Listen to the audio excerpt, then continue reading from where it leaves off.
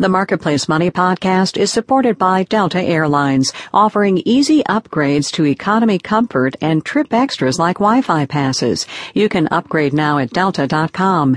Delta, keep climbing. Hi, I'm Adrienne Hill, and this is your Marketplace Money podcast for the weekend of October 26, 2013. We start today with a secret, more like millions of secrets. Secret bank accounts and credit cards that husbands, wives, girlfriends, and boyfriends keep from each other. A study from the National Endowment for Financial Education finds 15% of us with mingled finances admit to having a bank account that our partner doesn't know about. Among them, two of our listeners, Laura and Scott, both with their own secret accounts. Hi, Laura. Hi, Scott. Hi, Adrienne. Hi. Thanks so much for joining us. Scott, I want to start with you. Tell me a little bit about your secret account.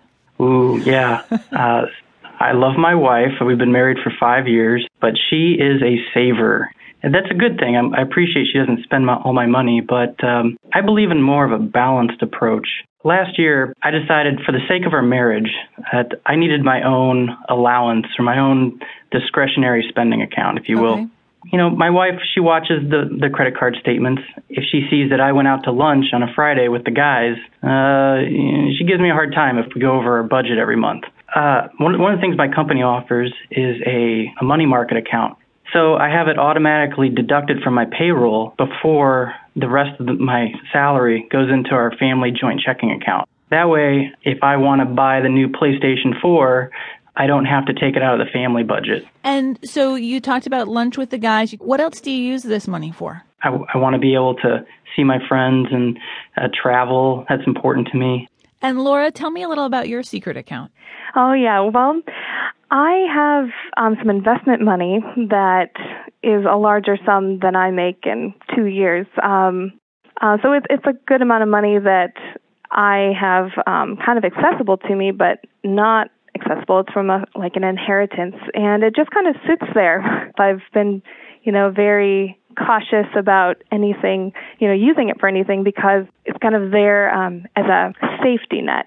But my situation is that I've been in a relationship for a couple of years, a serious relationship, although we're not engaged.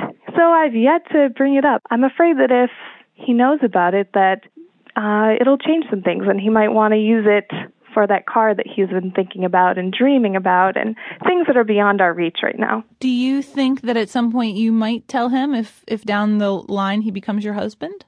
I do. I want to believe that, but it's hard right now to know, and it kind of depends